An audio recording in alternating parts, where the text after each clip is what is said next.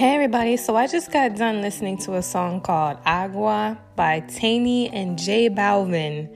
My first question is, how the heck do you turn a SpongeBob song into a rap song? Please tell me how that is possible. I was not expecting that at all. Like, in the beginning of the song, I'm like, this is just a regular SpongeBob. And then it goes, and then the beat drops. And I'm like, wait, how did they do that? What the heck? Wow, you guys, creativity is getting out there these days. I'm shocked.